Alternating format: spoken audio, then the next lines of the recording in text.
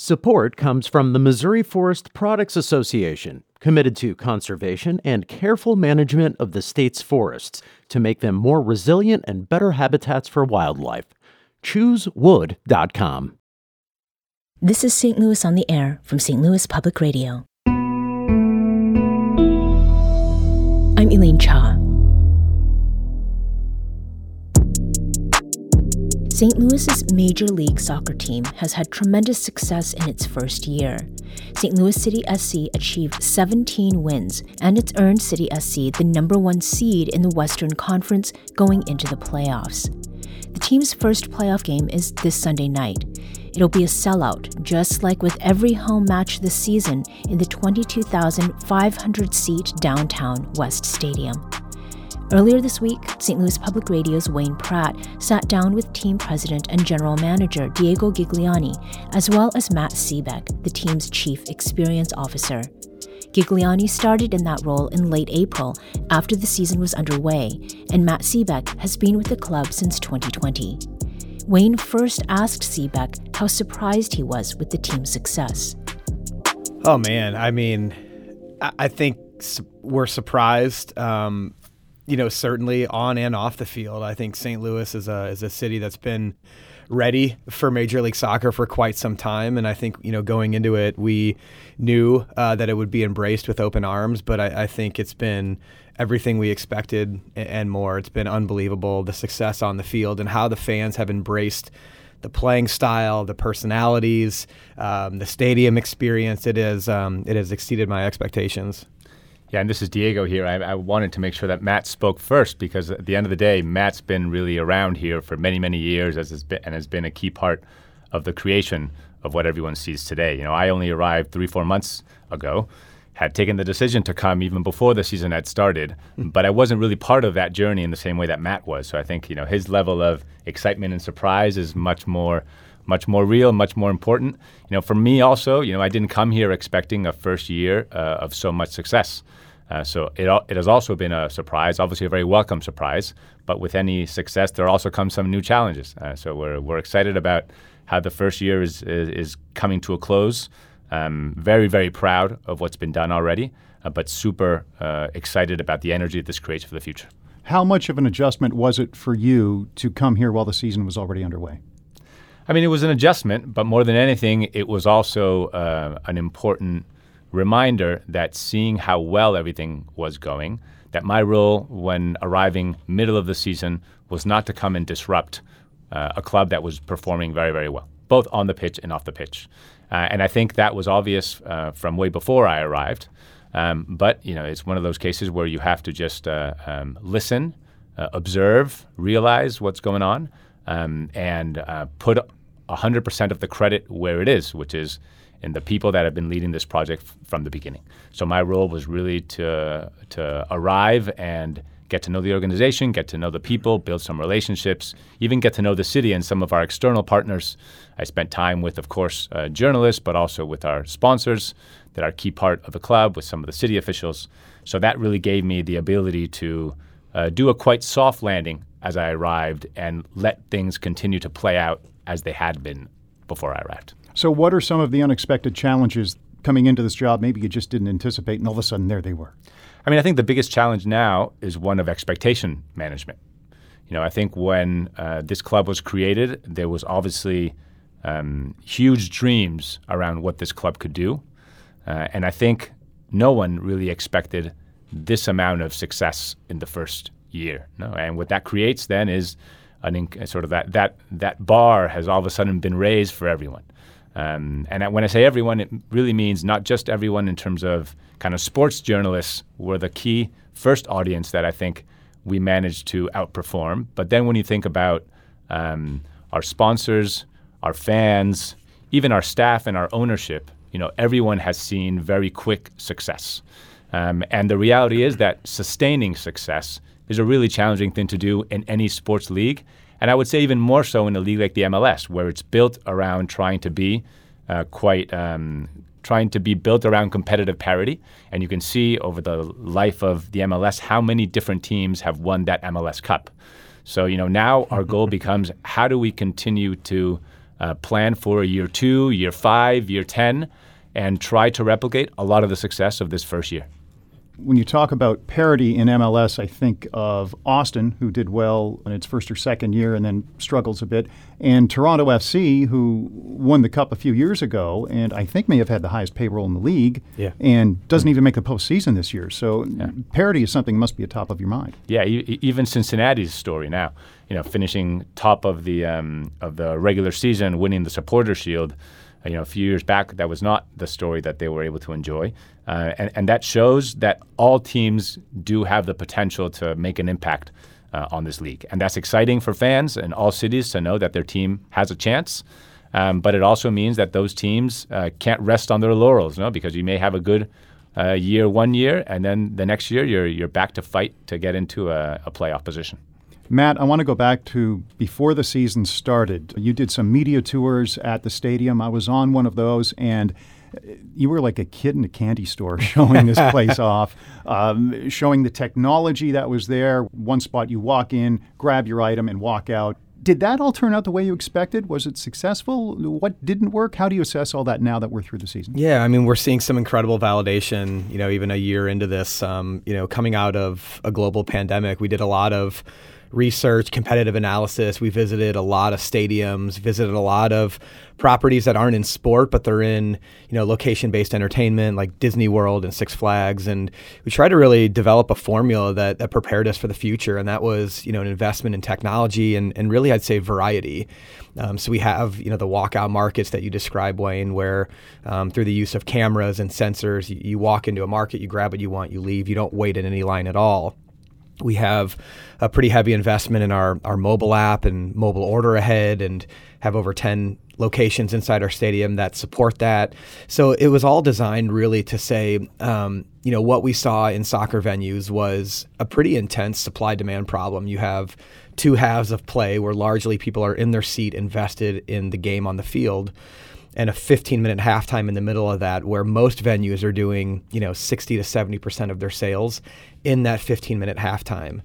So we looked at that problem and said, if we could spread that out a little bit and provide variety and lean into technology to solve some of those issues, that we would, set ourselves up for success. And I think, a year into this, we're seeing really good validation and people, trying all of those different options, but ultimately spreading those lines out and getting people back to the action a lot faster. So definitely, still excited, but I think, like technology and like our fan expectations, they continue to evolve as well. So like Diego said, on the field, we're not going to rest on our laurels. We're doing the same thing at City Park as well, always looking at what's next. And what is next? I think for us, a lot of, I'll call it high tech and high touch. On the high tech side, we want to continue to invest in those options. We want to make more people aware of things like mobile order ahead. We want to get people into the stadium early, get them invested in the product.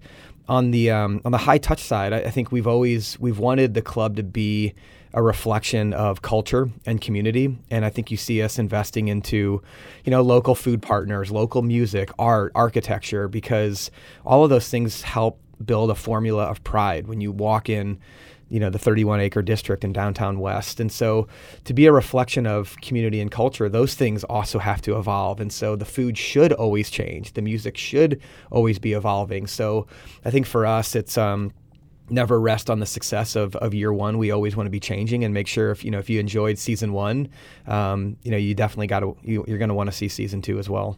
Everybody loves a winner. So I would assume for the role you're in, the fact the team did so well on the pitch also helps what you're doing. So you must be thinking, what happens if we don't do as well on the pitch in the next coming seasons? I think we debate this philosophically a lot. I think the winning has supercharged it. Definitely, it's aided awareness around the region of what is this, and it's brought more people into our funnel. I think on the experience side though, we've designed a system that independent of wins and losses, we want to develop, pride and smiles inside our building. And so we measure every game. Our fans have been so gracious in filling out surveys for us. And really what we're trying to do is understand really a net promoter score, like a lot of consumer brands would, of, what parts of the experience did you enjoy? And if there were some dips in that, we want to understand exactly where that is. And really over the course of this season, because we have lost at home, but what we've seen is pretty normalized net promoter scores across win and loss experiences, which is exactly what we want to see because we don't particularly control the results inside the white lines.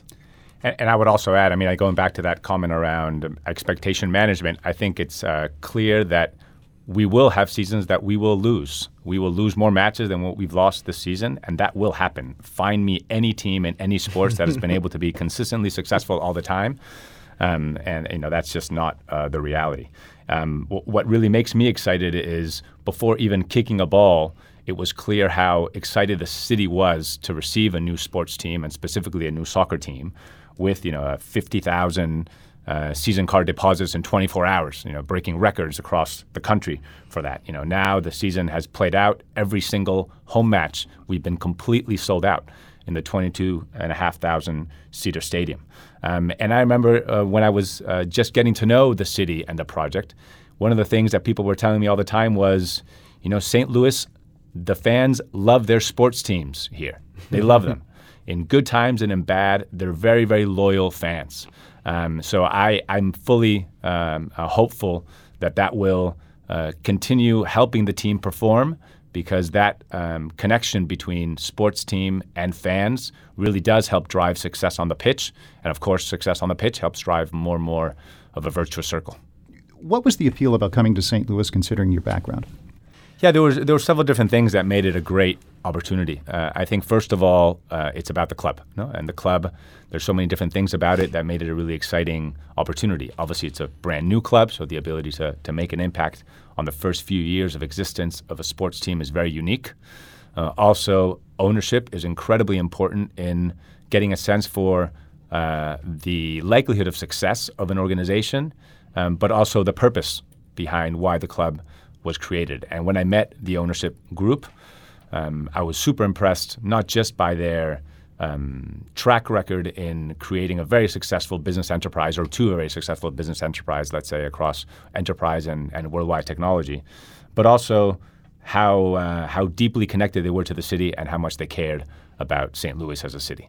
I think finding owners like that are deeply committed to the city, but also to making sure that the club is a great example of what the city can become, are some great ingredients to knowing that the club has the right purpose behind it. So those were just a few examples of why the club felt like a great opportunity. But then I would also say, when it comes to the league, it's really important time for soccer in the U.S. We know that the MLS has been growing consistently over the last 10 years, but also football or soccer as a sport has been growing. Not just the MLS, obviously U.S. men's national team, women's national team, even Liga MX, Premier League. So just in general, interest in the sport has been growing. And we have the next 3 years of incredible soccer competitions coming to the U.S. We've got the Copa America coming next summer. Then we have the FIFA Club World Cup, a new expanded competition coming the summer after that. And then, of course, we've got the FIFA World Cup coming to the U.S. in 2026. So that, plus Messi, plus Apple, it just seems like so many things are coming together to make the next 4 or 5 year period incredibly exciting and potentially transformative for the sport in the country. Messi seemed to be a game changer for the league. Is that an understatement? I think short term, for sure, the impact that Messi has brought has been amazing. But one has to be cautious on these things and know that short term audiences don't build long term sustainability either. So it is, of course, amazing to have Messi here. I'm an Argentinian by birth, so you can imagine it's not going to be hard to convince me that having Messi close by is a win. And I have no doubt that it is bringing new eyeballs and hopefully new fans for the future of the league. And I think that's how we'll be able to measure, how we'll need to measure the success of Messi for the sport. We'll have to measure it after he's gone to see how many fans have stayed as fans of the MLS and then try to see how many of those will have joined or will have become kind of samplers of the product through Messi. You've touched on the potential for the league and soccer here in the U.S., but when you look at the league on a global scale, how do you size it up? I mean, on a global scale, there's many different ways in which you can compare leagues. One would be from the perspective of a sporting competition, or how difficult are the different leagues. I would say there's a pretty clear ranking amongst the top 2, 3, 4 leagues in the world, which are all in Europe. So the Premier League, there's probably the Spanish La Liga, German Bundesliga. And I would say along that parameter, the U.S. is probably somewhere between the 10th and the 20th best league in the world. It has been increasing pretty steadily, but of course, that's not the end game for this league. We need to be able to get into that top 10 kind of competitive set and aspire to be in that top 5. I mean, a market like the U.S. being probably the top league in pretty much any other major sport around the world, why shouldn't it be the top league in soccer one day as well? And I think that's where there's still a lot of activity and a lot of things that we still need to do. And that's why the projects like these are exciting, because it is about being able to make an impact and grow not just the club, but also the sport nationwide. Any danger in growing too fast? I mean, I think it is. I mean, there's always some danger in growing too fast, but I don't see the league growing too fast. The league has been growing pretty steadily over the last 10 years. And so I think over the next 10 years, it should be similar. It is true that we've got these unique opportunities in the next 3 years between Messi and these international competitions to see how much we can turbocharge that growth as well. I still don't expect any hockey stick in terms of the key metrics around the league in the short term. But I do hope that these really important tailwinds do help the league to get on a faster trajectory than over the last 10 years. Matt, I want to turn back to you. You've been through a lot, getting this organized and seeing it through the first season. What sticks out? What are some memories, some experiences that when you think back just make you go, wow? I think, especially looking at game day and rituals and traditions are something that, you look at around the world. I mean, some of these things take decades to come to fruition. And so as a new club, I think we've been very deliberate about not to force some of these rituals and to create, a platform for authenticity that once our fans and supporters organize themselves, what are things that are going to stick? And if you look at the match day experience at City Park, one thing that was a bit surprising to us is how early fans show up. 90-minute match. I think one of the reasons soccer has grown in popularity, especially amongst youth, is it's pretty short. It's quick. It's high energy. No stoppages in play.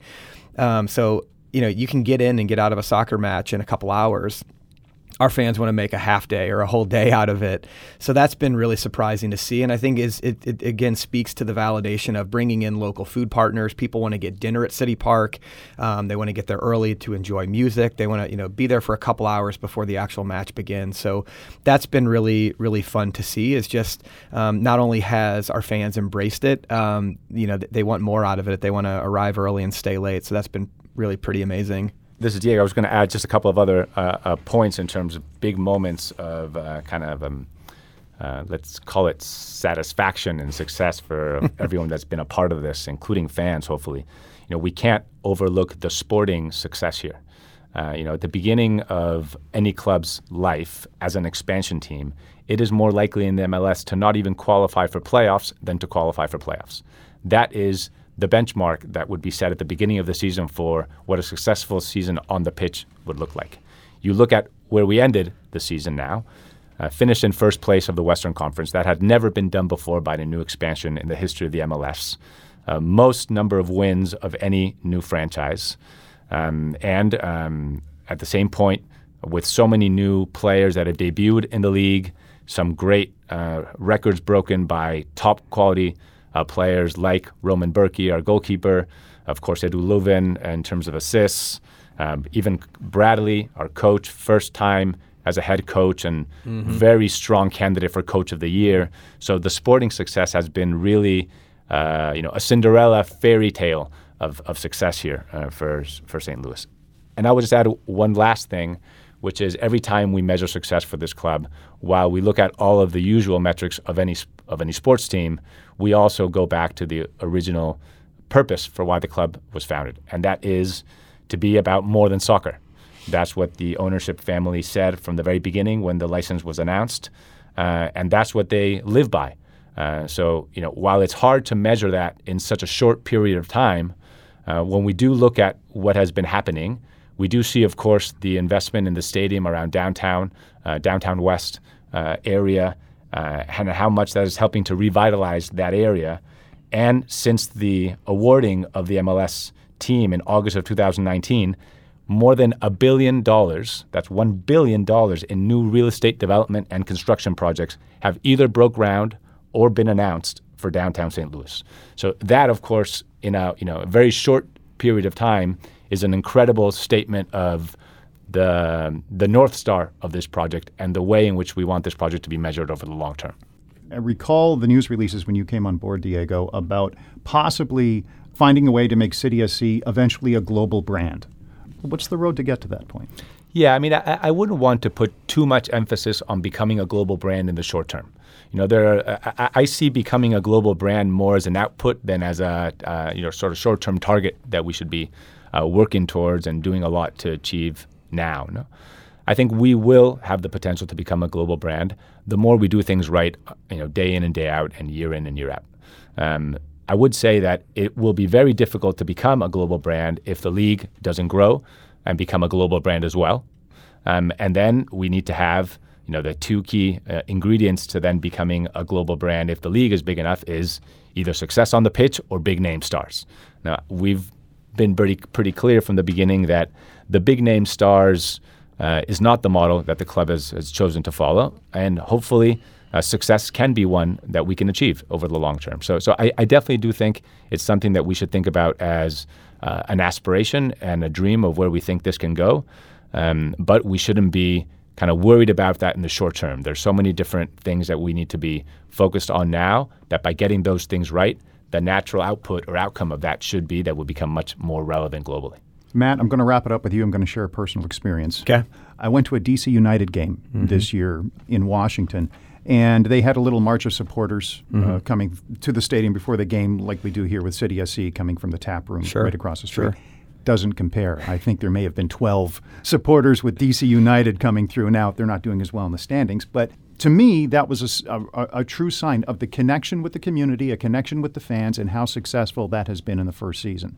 Am I overstating that? No, and I think even to echo what Diego was saying about being a global brand, I think we aspire to get there, but we're still so focused on building our community here right now and increasing awareness all across the region. And I think we've done that. I think we stepped into a city that understands soccer, that loves soccer, has gone through peaks and valleys of different semi-professional teams. And so we had an existing supporter group. We just knew we had to lean in, understand them, help them grow, help them diversify. And I think you're seeing that now. And so that, that march to the match and kind of their self-organizing abilities to paint these beautiful tifos and to contribute to the game day experience, the chants, the anthems, the standing, all of that, I think has brought people in. St. Louis understands soccer, but I don't know that many people have been to a professional soccer game in Major League Soccer. So for them to enter the stadium and see so much of that supporter culture front and center, I think people are captivated by it because you just don't get it in other professional American sports.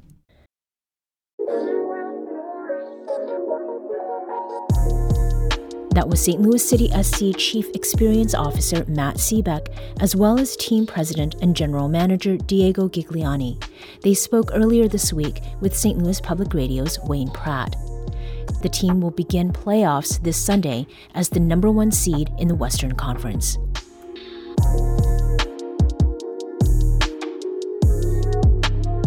This episode was produced by Wayne Pratt. Podcast design by Aaron Dorr. Our executive producer is Alex Hoyer. St. Louis on the Air is a production of St. Louis Public Radio. Understanding starts here. St. Louis on the Air proudly supports local artists by using music from Life Creative Group. Do you find yourself regularly listening to episodes of St. Louis on the Air? Suggest us to a friend you think might enjoy our conversations. And leave us a review and rating on Apple Podcasts on the App Store. It's the simplest way to help people discover our show. Thanks. St. Louis Public Radio is a member-supported service of the University of Missouri St. Louis.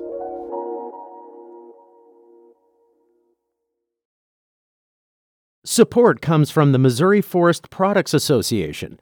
Missouri produces wood pallets, railroad ties, white oak barrels, hardwood floors, and more.